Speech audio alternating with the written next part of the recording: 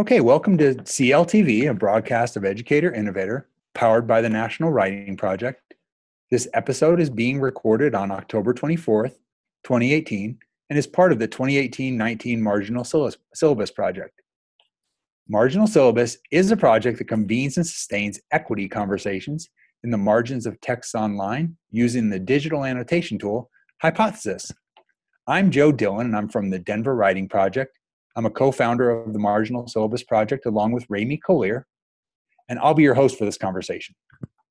We've got a great panel here to discuss this month's reading, which is titled Electing to Heal, Trauma, Healing, and Politics in Classrooms by Antero Garcia and Elizabeth Dutro. We're excited to welcome Antero, who's the co-author, to tonight's show, as well as Sarah Woodard, who's a reader respondent. So let's start with everyone taking a moment just to introduce themselves. Hi, everybody. My name is Antero Garcia. I'm an assistant professor at Stanford University. Used to be out in Joe's neck of the woods at Colorado State, and I'm excited to be in conversation with all of you today.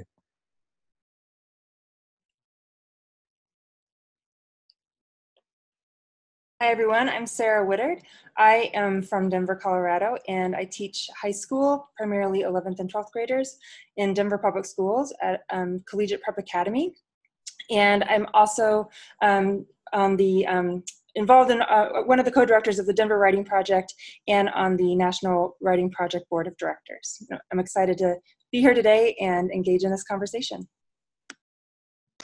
And my name is Rami Collier. I'm an assistant professor of information and learning technologies at the University of Colorado in Denver. And I'm also one of the co-founders and facilitators of the Marginal Syllabus Project. Terrific. So we always like to start these conversations hearing from the author first. So Antero, would you mind sharing just a little bit about the background of the writing of this piece? Yeah, so first of all, I definitely want to reiterate, I'm really grateful to get to talk about this work with all of you and with the people who are looking and engaging with this work. I wrote it alongside my co-author, Elizabeth Dutro, and I know she can't join us today, but I'm also really grateful to be able to get to learn alongside her. She's been a really powerful writer and thinker with me on this. But I want to be clear that the reason we wrote this piece was from a couple of places of feeling stuck. And this article was essentially birthed in the days after the 2016 presidential election. If you listen to Joe's opening introduction, you can notice it's been a bit of time since the 2016 presidential election, and this article is fairly recent. So I want to recognize there's a big gap of time between when we first wrote this article and when it's slowly trickled out into places that people can publicly see it in ways that feel, I think, particularly limiting when we think about how academic writing tends to filter from and disseminated for the public to receive. I think there's some real challenges for us to think about around that. And I want to come back to that temporality piece in a second. But I kind of want to hit on four brief points around this. Maybe those will be fast, and I can hold myself to four since I've declared that as the number. So the first is that this piece started with teachers, and it started on the election night as I was watching the results come in, that both Elizabeth and myself were receiving text messages and phone calls and emails from friends in classrooms about what happens tomorrow now that it's increasingly likely and then became fact that Donald Trump became president. And the questions were particularly around, there's been rhetoric around a wall, there's been declarations of sexual assault made by the president on hidden camera. There'd been a lot of different kinds of harm that had been caused to the general public, right? And this wasn't about politics, but it's about, how do these messages coalesce into the lives of young people and into the lives of teachers in classrooms every day? And so recognizing this as a need that teachers had noted, that's kind of what got the ball rolling on. We want to recognize that there's been harm that's happened in our classrooms, and it happened as tied to politics. And that these feel hard because oftentimes teachers don't feel like they can talk about these things because there's a fear of reprisal, there's a fear of getting fired. And so those were like the key tensions around this. Because this started with teachers, this brings up the second main thing I want to talk about, and that is that we want to center whose knowledge counts when we write about things like healing and social emotional learning and buzzwords like grit and mindfulness that, people with PhDs pretend like we know something about. But what we really want to do with this article is emphasize that these feelings of hurt and uncertainty and needing to care for one another come out of the expertise that teachers and students already have.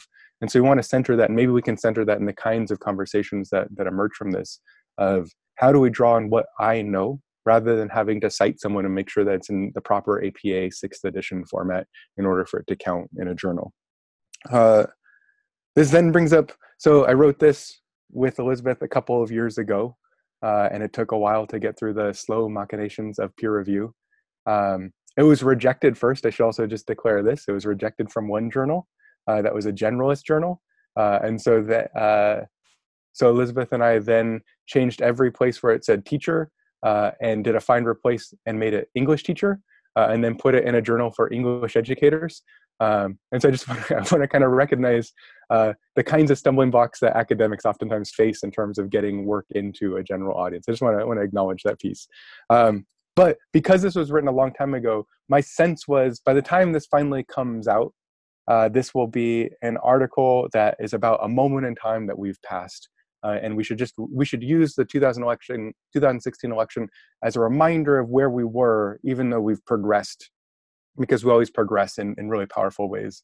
And as we're talking today, I think that couldn't be further from the truth, right? I think we're in a place where, in the past couple of weeks, normative conversations around sexual assault, regular discussions around active efforts for voter suppression, declarations of an evil mob that's slowly encroaching on the United States from the South, right? Like these are regular things that we're talking about in ways that are fear-mongering potentially, in ways that are triggering if we want to use different kinds of terminology that make sense to our students. And so this wasn't the vision I had of like, we were in the past and we've progressed and we should just be mindful, right? I think we're in a place where we're particularly stuck, which is my last point of the four, and that is that we're stuck. We wrote this article saying we need to figure out how to heal as a profession, and Elizabeth and I offer some senses of how we can do that. We can bear witness to and make valid the kinds of voices of teachers and students in our classrooms and recognize them as valid forms of knowledge that oftentimes aren't counted in educational research. But in terms of what we do on the day-to-day to make sure that teachers are helping each other and our students heal, I don't think we have done a very good job in terms of the social emotional learning practices and professional development support. And we haven't prepared teachers for the expectation that this is part of their job, is healing for themselves, for their colleagues, and for their students. And so I'm hoping that as we think about this in the marginal syllabus process, a place for conversation about what do we do, right? What does it look like? What does it mean to be empathetic and act upon that empathy for one another? So I think I'm a little bit, I feel stuck. If not in the next few minutes, then over time through conversation around this piece, we can think about strategies for moving forward. I really appreciate that introduction. And I read the article last night, and I think that one thing that struck me is this is our first marginal syllabus conversation of this school year. And, the article calls for more expansive conversations among English educators. The original version may have just called for expansive conversations among educators. That's right. We're happy to be a part of this expansive conversation. And so now I'd like to ask Ramy just to kind of explain a little bit more about the project for those listeners who might be unfamiliar and might be interested in learning more. Thanks, Joe. And again, thank you to Antero for that really timely and significant introduction to the article that you and Elizabeth wrote together.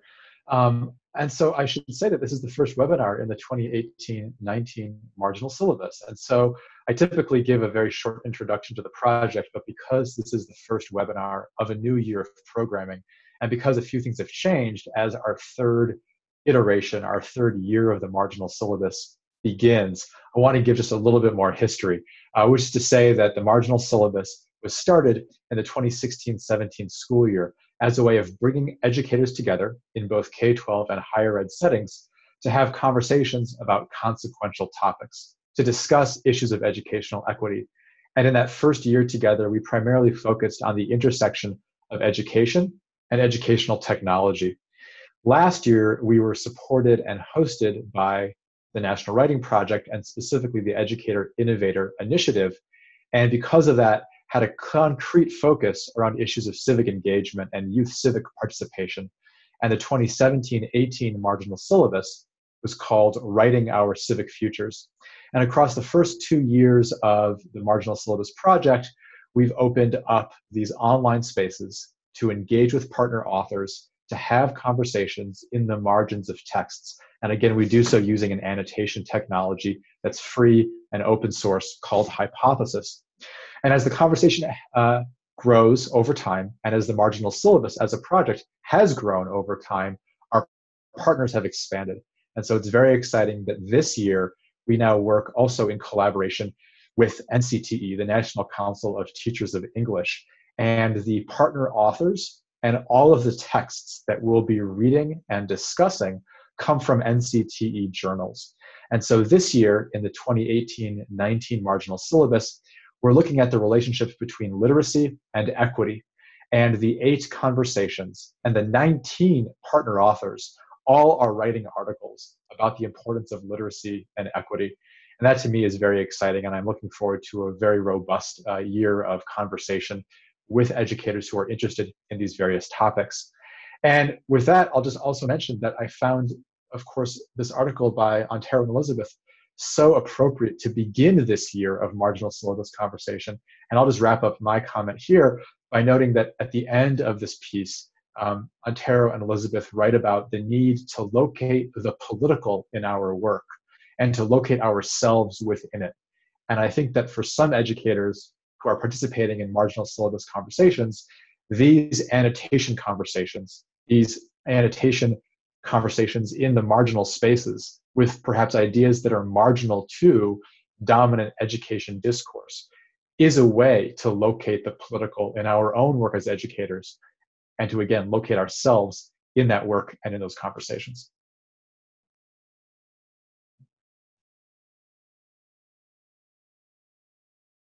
Thanks, Ramy. So, yeah, and the project, we've always called it just kind of like a nerdy book club, right? And the idea that if you're, because that was an excellent, background and explanation about partnership and kind of the aims of the work. And really, we want this to be the kind of conversation that might happen in a semi-professional book club kind of way. And so as this article will go live in the next week or so, like a lot of times folks arrive at this webinar with just, their paper copy and some of their notes in the margins. And so we talk a little bit about our reading process, but generally we like to just, surface people's questions or reactions to the article. And so Sarah's our invited reader today and a colleague of mine from the Denver Writing Project. So we're so happy to have you, Sarah. We want to give you an opportunity, first of all, just to reflect on the article at all in any way you like. And then also because we have Antero here, it's a unique opportunity to maybe talk with the author, et cetera. So. Thank you. Reading this article brings me right back to almost 2 years ago. And so I'll just provide a little bit of context and background of my situation as a classroom teacher. And I teach in a school where it's labeled as a high need school. Not that I like the terminology of being of labeled, but most of my students, basically about 65% of my students are language learners. 100% of them are first generation college students, and definitely what we would talk about in terms of marginalized communities. And so in my over 2 decades of teaching, I would say that the day after the election is in probably the top 3 or 4 of the most challenging days that I've had as a classroom teacher. the others were more trauma that affected my community. I was teaching in Littleton, Colorado at the time, and so I was teaching about a mile and a half away when Columbine happened. And so there was that situation, and then 9/11. One of my students lost, his father was a pilot in the flight in Pennsylvania. And so immediately, you know, when the election was happening, and we knew, you know, we were knowing the outcome as we were going to bed, and no one could sleep. And, you know, we start messaging back and forth as teachers, how are we going to process this with our students? What are we going to do tomorrow? And, you know, we met early in the morning, and some teachers, you know, brought in some different texts to read with students, and just trying to figure out, like, how do we do this? How do we have these conversations?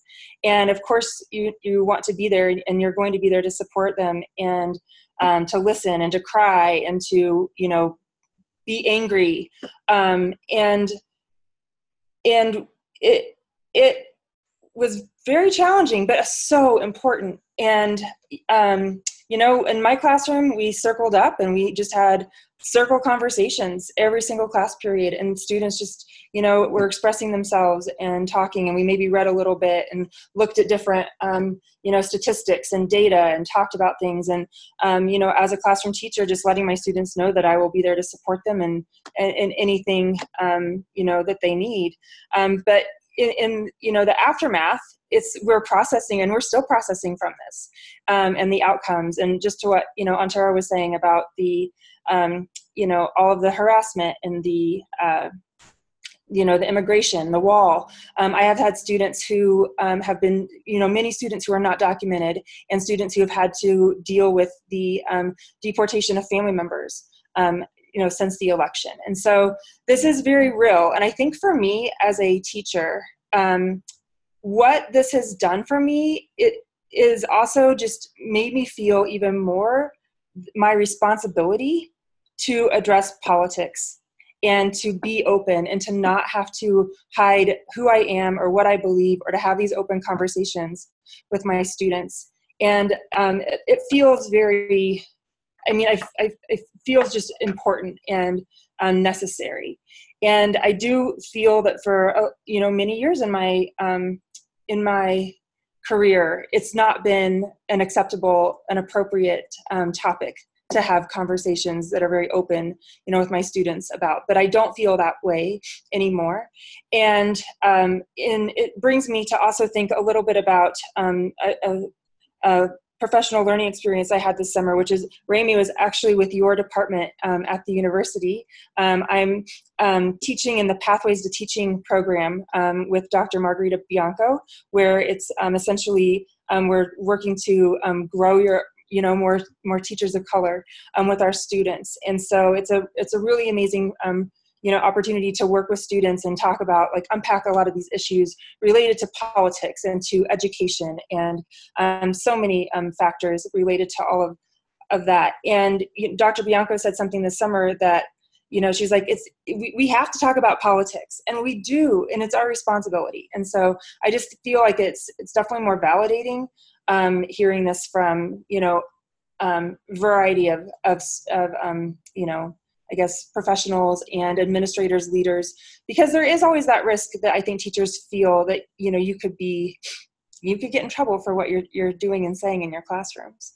I would also just like to say that I think that there are a variety of ways that as teachers we can work to try to, I see, I'm looking at, the article, and, when talking about like that triage. And so that's in that moment, and what are we trying to figure out as we're supporting our students and crying together, just like what Antero and Elizabeth write in the article. But as a result of that, I think it also can, there can be opportunity to put that anger and frustration and into action.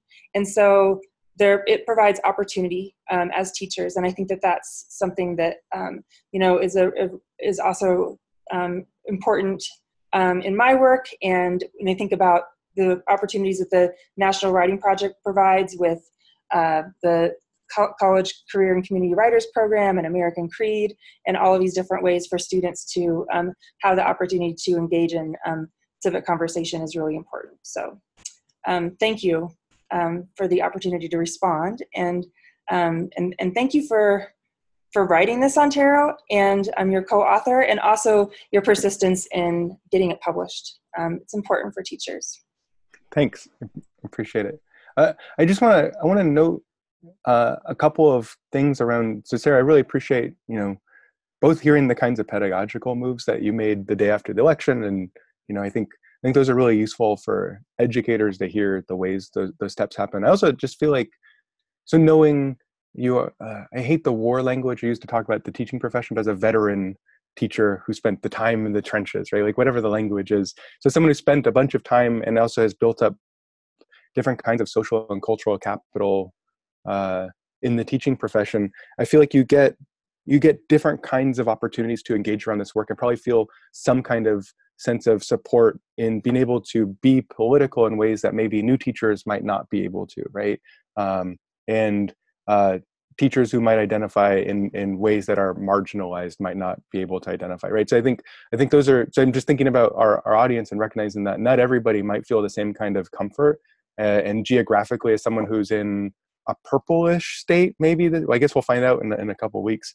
But people who might be engaging in this conversation who are in much more conservative areas, both of Colorado, but conservative areas of the country, really might struggle even agreeing with the harm that we might be talking about here, let alone its place in our classrooms. And so it's just a thing I want to note, that this article isn't to say everybody needs to be a Trump-hating liberal, although I'm probably fine with that.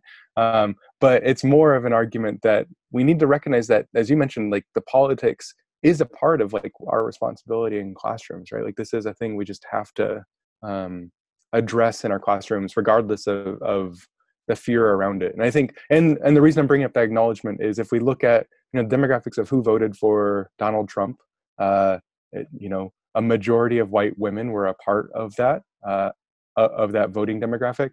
And so as we recognize that, right, we should recognize that many teachers who might be viewing this, that might be engaging in conversations with us, that might be NCTE members and readers, also are voters that have very different viewpoints as us. And this isn't simply to exclude them, but is to think about how do we engage in dialogue for the needs of this country and the needs of our students. So I just wanted a little bit of acknowledgement on that, but I just really appreciate your engagement with the work. Yeah, Antero, thanks for mentioning that. And Sarah, thanks for bringing all of this up, because I was really struck in reading the piece around how, Antero, you and Elizabeth parsed political relationships and said that partisan affiliation or partisan voting is different, although certainly related to and can be quite consequential in relationships to, again, the lived experiences of students and teachers in schools every day. And I thought that, just from a kind of craft of writing perspective, I really appreciated how, as you just noted, there may be people who watch this webinar, there may be people who read your article, or who then subsequently engage in our annotation conversations, who in their day-to-day have a very different partisan political experience. And that does not then preclude that they don't also honor the experiences of the students in their classrooms. And for me, in reading this piece, there was a passage that, again, stood out to me that I thought was very powerful in that regard. When you and Elizabeth write about the fact that students, and I'm quoting here, that students of all ages carry with them into school the myriad worries, ideas, and oft-repeated phrases that they hear, whether it's on television, you talk about our websites or neighborhoods, and that it's then because of that that they perhaps are experiencing or have experienced various forms of trauma, are in need of or can contribute to aspects of healing. And so I just thought, again, that there was a really nice distinction in the piece. And I hope in our conversations about this piece in the future that there is a distinction between, yes, there are consequences to the partisan political lives that we live, and that does not ignore the fact that there are day-to-day realities, as Sarah has spoken to in this conversation, that are going to just be there. And if we're not also engaging with those, we're certainly not doing real justice to ourselves, our students, the families, et cetera.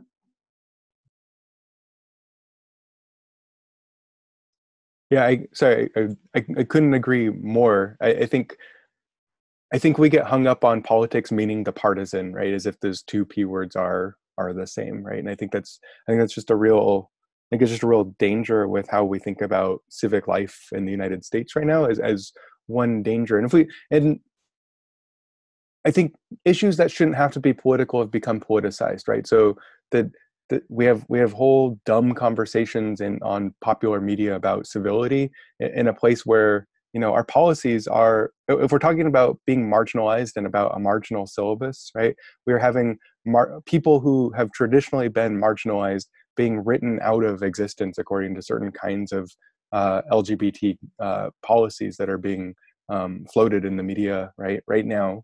And so what does it mean to talk about politics when it's about someone's entire identity, right? And someone's to exist within the United States as a legally recognized individual, right? As one kind of context of, is that even political at this point, right? And what is the space to have these conversations that have become, you know, professionally fraught within classrooms today? It just feels like a part of this, right? And likewise, I think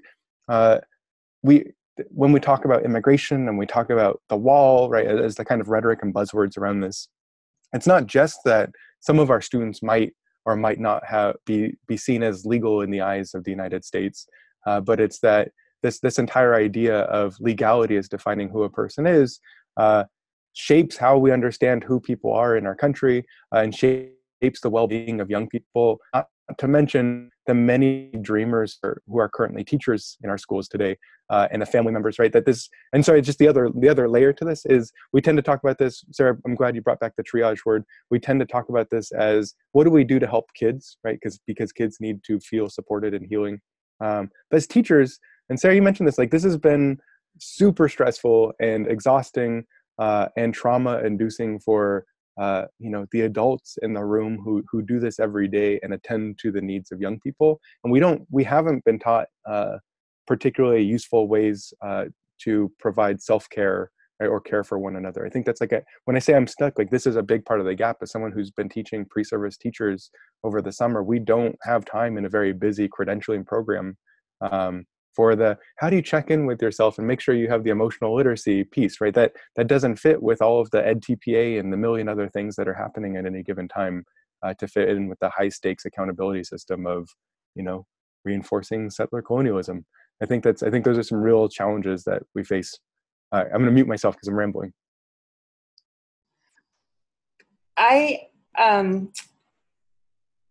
Yes to everything that you know, all of you are saying and sharing. And I think that I was, you know, kind of just looking again, you know, that an audience of this, or you know, important role was what you just brought up as well, Antero, that we are, many of us, in situations where we are teaching pre-service teachers. I teach a methods course, and I work with pre-service teachers as well, and I have for many years. And I think that this is, yes, we have to think about our students, ourselves in our schools, but then also here are, you know, so many people that are entering this profession. And in this political climate, in a time that's very, I mean, similarities and differences from when I started my teaching career many years ago. And you think about, you know, I guess one thing I've been thinking about a lot lately is the curriculum demands and expectations placed on so many teachers based on, you know, district curriculums or, you know, kind of mandates and expectations. And, you know, some of them, they don't have a lot of wiggle room. And so it's, you know, how do I work to support pre-service teachers in helping them build agency and feeling like they have the space and, you know, to have these conversations with their students, or to address this, and to even, and I don't know, it has to do with the way they're teaching, what they're teaching, how they're teaching it. And so I think that this is just an important layer to recognize as well. And I don't have any answers, but I do, I mean, I do encourage pre-service teachers, like, you know, you got to find your people and your support. And I think that I feel really fortunate in my teaching context that I have been supported by administrators. And I know that not all teachers have that, but I do believe that it's there. And so maybe even if you don't have it right away or in one context, that you need to keep seeking that out, because it's there, even though it's not always easy. And we can't give up, because our students deserve the best. I love that. I think you remind me that both, like, I feel like I get a sense of hopefulness in getting to work with pre-service teachers. And it always makes me wonder, what does it mean to want to become a teacher within this regime of high stakes testing and within all of these other kinds of restrictive ways of what we're defining? Like, what does it mean what do we assume teaching means to go into this profession? Right? And if we're going to take seriously the knowledge and expertise of teachers today, I think we should learn, how are we learning? How are we coping? How are we thriving as different kinds of ways of being? So it's really helpful. Appreciate it. And how to support one another. And so like some of, our responsibility in our buildings or in our, in our work with the pre-service teachers to provide that support. And it's, even if it's just like there to be a listening ear to do some brainstorming with, or figure out ways to, adapt a lesson or the curriculum. It's going to be more responsive to students and to help them work through, some of these pretty challenging issues. Well, if I can just jump in again, and I don't mean to be kind of to suggest something that is too simplistic. I do want to return perhaps to the point that's been made earlier about feeling a bit stuck and trying to have a sense of what to do. And I'm not trying to suggest that there's, easy answers to any of this. In any case, let me just point out that one of my favorite sentences from this reading was a way that Antero, you and Elizabeth noted that by not discussing, as you say, the social fallout after the election was essentially a denial of the full humanity of students in school. And there was this direct connection between the idea that discussion and honoring the full humanity of students is part and parcel. And I think that that's so radical in some respects, that the idea of allowing people to speak their mind, to speak their truth, perhaps to speak their truth to power, and then to have a reception, to listen to, and to hear that, and then to have that turn into a discussion. And that the way of recognizing the full humanity of one another, particularly, Antero, given what you just said, in the kind of accountability regime that define the current institutionalized reality of this American education system in this particular moment, suggests that these acts of discussion, of speaking, of listening, of talking, of debating, and doing so in a way that is respectful and perhaps sustaining, is itself a way of honoring humanity. And I don't mean to kind of come off as a naive, let's just all talk and get along, but I do think that there was something quite beautiful about the way in which you linked discussion and humanity in this piece, and maybe that gives us an opening for some of that hopefulness. Yeah, and I will link this to some of Elizabeth's, leading expertise in the field of English ed and literacies around witnessing and testimony as a form of exactly what you're talking about, right? That this idea of, I'm going to experience and understand and hear and see your full humanity as you share it within our classroom, as a means for better understanding the world, right? And if your humanity, I think an example we share here is from one person sharing their experiences in relation to Hurricane Katrina, in relation to large disasters, and thinking about who is this individual in my classroom? How are these feelings tied to larger forces that can feel insurmountable, uncontrollable, and how does that relate to the relationships in my classroom? And I think so. Both offering as in this framework, as offering testimony, right, to my own experience, and these could be things that could exist as part of the marginal syllabus, right? Sharing my own and being seen within the spaces of the margins, right, quote unquote, the margins, but amplifying them beyond marginalized spaces, allowing people to share their own experiences and open those up might be one place of knowing that we've all felt stuck, right? Knowing knowing that as a place to start, we could say, instead of here's the 3 points that are solutions, right? Because that's just not going to happen. We can instead say, we can weave a set of interlinked experiences from very different perspectives, and at least come up with some kinds of collective empathy, some kinds of perspective from which to broaden our vocabulary, right? I actually think that those kinds of language practices are important. This is all, from like a boring research hat. This comes from like a Deweyan stance of, in me being able to understand you and you being able to understand me. Not only are we both transformed, but the interdynamics around us also get transformed through our own intrapersonal growth, right? Like I think there's some real, big P politic possibilities through all of this as well, to use P words.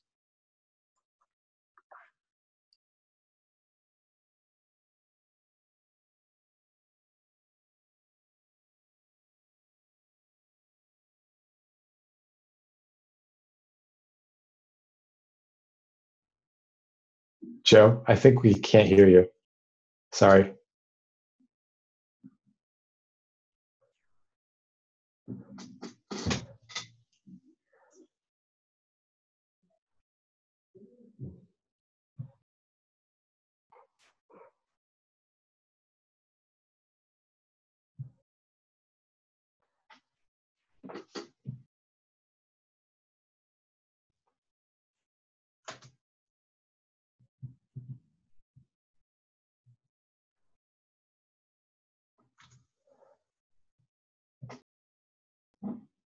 Well, all right. In any case, I think Joe's having a little technical difficulties. I'm just gonna kind of. Oh, there we are, Joe. Oh, is that better? Yeah, there you go. Oh, it was my cool headphones were the problem. So, isn't that terrific? So I did have a point I was going to make. Oh, my point was, I appreciate Antero alluding to what might happen in the margins, in the marginal syllabus. And I think that for me, listening to this conversation, I thought it was really powerful, Sarah's reflection on the days after the election that were provoked by Antero's writing here. And the idea that this project, one of the things we think might be great is if those types of reflections started to permeate the margins of this text so people could share them. Because I also kind of like made notes about what that morning was like for me, and I thought about two students in particular who always talked sports and came into class together, and they loved, and it was just really natural for them to talk about, oh, your team lost, my team won. And I would often jump in on, oh yeah, I bet you're really sad today because your team lost and my team won. And on this day, there was one student in particular who was in the minority in my school because he was excited that Trump had won. And his friend who talked football with him every morning, a Latino boy, was kind of explaining to him that they weren't going to have the same type of conversation about this. And I really appreciated it that morning, just because he was a fun student to have anyway, but he was just very gentle about like, hey, we're not going to joke about it like that today. And then probably, I can't even remember what I had planned in class that morning, but one of the young African-American girls who sat in the front of the room just stopped whatever I wanted to say as an initial thing in class. And she said, we need to know how you feel about this. And so I remember just having to say, like, I'd probably thought about it, but I remember being put on the spot by a junior at school who was upset because of the way women were portrayed by Donald Trump. And she needed to know where I stood. And I think that it allowed me to think about like the way this was impacting different groups. And as much as I might have been frustrated by the results of the election, I really had to stop and think like, oh, Jose's coming from a different place than me. And so is this other student in the front. And so it was just immediate to me that different people, whether I was, an upset Democrat that day, there were different considerations around the room. Joe, that was definitely something that I had to unpack a little bit as well with my students. And Antero, talked before about the fact that when you looked at a lot of the voter like the breakdown of who was voting, and so many white women voted for Trump. One of the things that I did with my students that day, I think I mentioned it, but I wasn't very specific about it, is that there was an article on the New York Times, the day after, and it really broke down all of the by race, gender, where people are living, education level of who voted for what candidates. And that was something that was really it was a really important, I think, part of our conversation that day and the days after, to look at that data and to, try to make sense of some of it or not. But in a way, it was also a call to action to my students, because they're like, this next election, we can vote, and so it was motivating for many of them as well, in a way that I think is very important. So.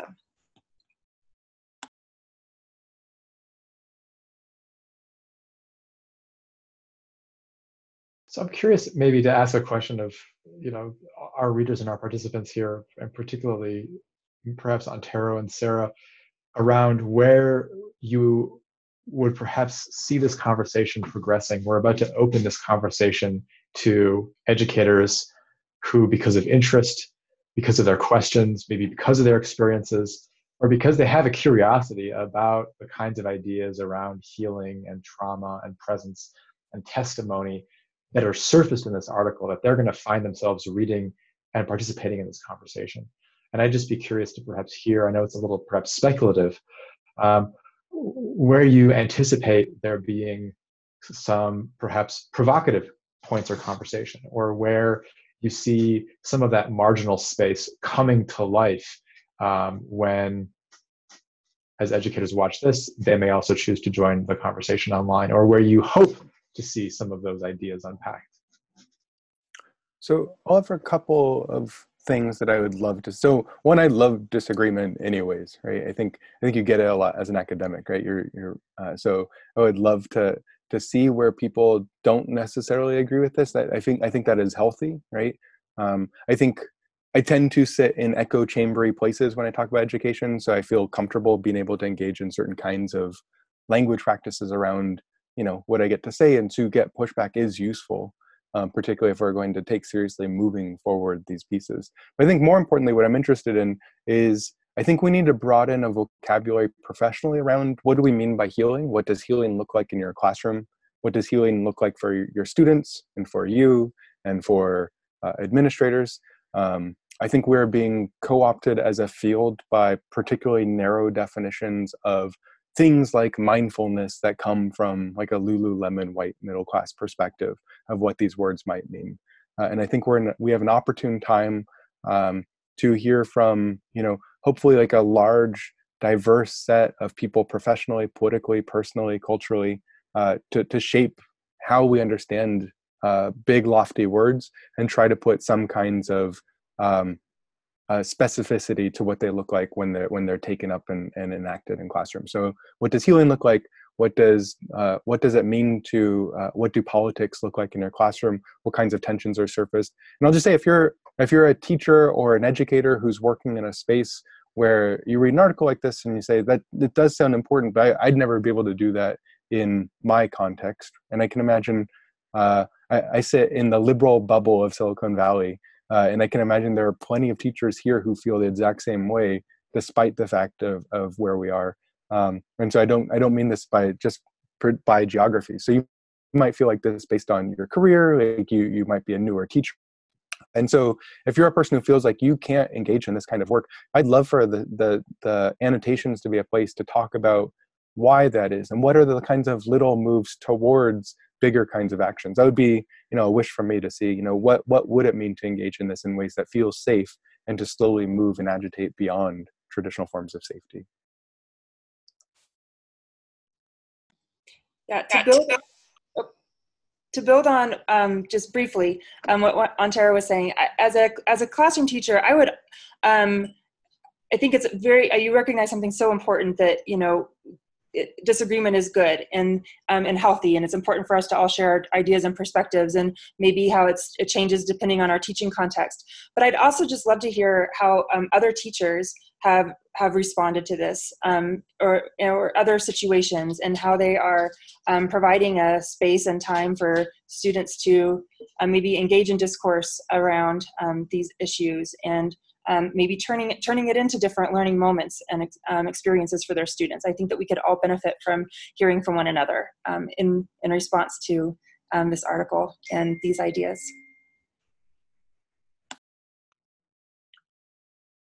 Yeah, and I think I agree. I love the idea that, particularly as the article calls for an expansive conversation in English classrooms, I would love to hear English teachers, grapple with that notion of becoming more political, or maybe even push back on the notion that they have to be political because of what's happening. And then I'm curious also, returning to my notes, about the notion of how we create anti-oppressive classrooms. And I wonder myself, how much the status quo, because I just feel like we're fortunate as English teachers that we ended up with your article, right? And so the idea that to what degree is the status quo and traditional form of instruction, not helping us in creating anti-oppressive classrooms, or to what degree does that sort of contribute to oppressive classrooms?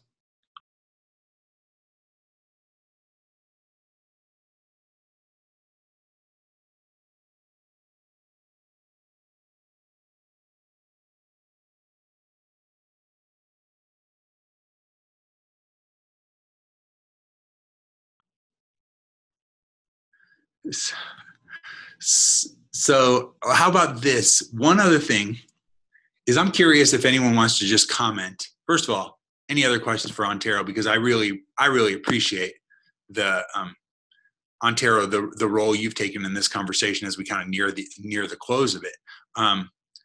So we've certainly had an opportunity to hear from the author and interact with the author. And I wonder, just in terms of our reading processes as we went through this article, is there anything noteworthy in terms of how you were reading to prepare for this conversation, or how you were sort of, making notes as you thought about what you might make public as a result? Is there anything we want to comment on in terms of process, or certainly if we want to get a last question with Antero, or a last, big thought?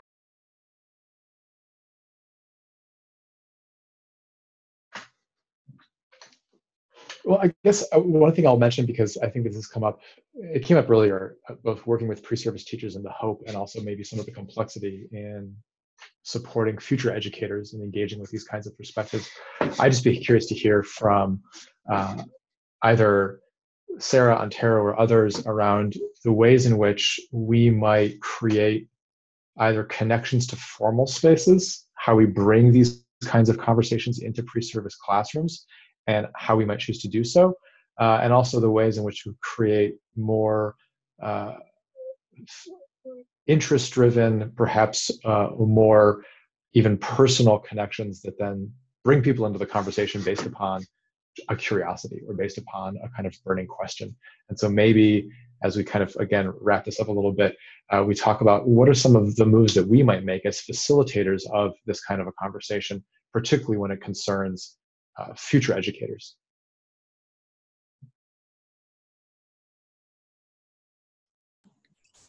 I think one starting place is to share this article. And so I'm thinking right now that this is, it's something that I'm going to share with the methods course I'm teaching with the pre-service teachers right now. And to even just, I think it's important to open up the dialogue and just to hear some of their perspectives and the different teaching situations that they're in. And, they will have perspective. And I think it'll be valuable to open that dialogue with pre-service teachers. Yeah, and I would just add to that both with pre-service teachers and for teachers who are thinking about bringing this into their classrooms, I think those classrooms are of all ages, right? I think this is a K-12, K post-secondary kind of conversation, that it's not So if you are the facilitator, you are facilitating and not the center of that conversation. And that also might mean modeling, right? So if we're trying to get at the heart of some of these bigger questions, it probably starts with things like storytelling and reflection, and grounding it in the personal rather than in the theoretical. And so I would start there with students. I think very simple, and with pre-service student teachers, I would start with very simple kinds of prompts of, tell me about a time when, or how do you feel when, right? And knowing that if we're asking for vulnerability from our young people, right, we should also be willing to be vulnerable ourselves and make sure that before any of that happens, we've set up a space that feels that we can at least feel comfortable being uncomfortable once in a while, right? I'm wary to say that it's always going to be comfortable, but that it will always be a safe space to an extent, right? That we can set up structures and facilitation in order to make that happen, right? I think we tend to think about, what those kinds of norm building practices look like in classrooms.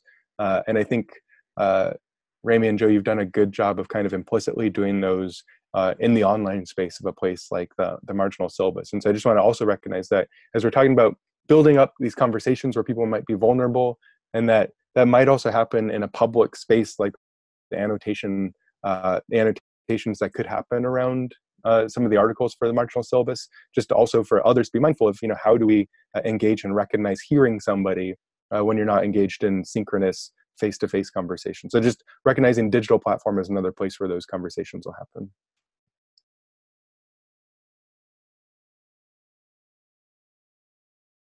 Well, I sure appreciate everyone's contributions. And that's one of the things about this project is we can just never thank the author partners enough, because just naming what they do in terms of allowing their work to be, the center of these conversations, and then invite annotations from interested participants.